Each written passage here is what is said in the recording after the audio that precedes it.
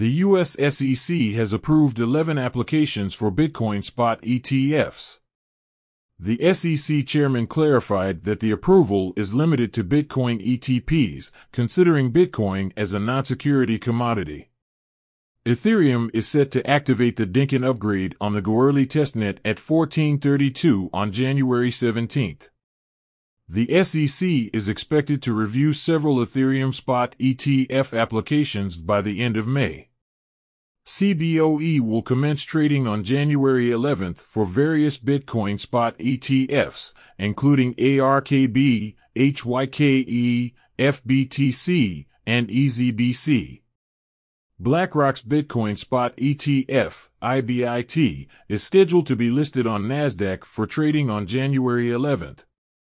OpenAI has launched the GPT Store, an online shop, and enterprise customer product ChatGPT team. Cairo Labs, the parent company of Izuki, will collaborate with Japanese director Goro Taniguchi to create an anime anthology series. Ripple plans to repurchase stocks worth $285 million, bringing the company's valuation to $11 billion. The Near Foundation will reduce its team by approximately 40%, affecting marketing, business development, and community teams.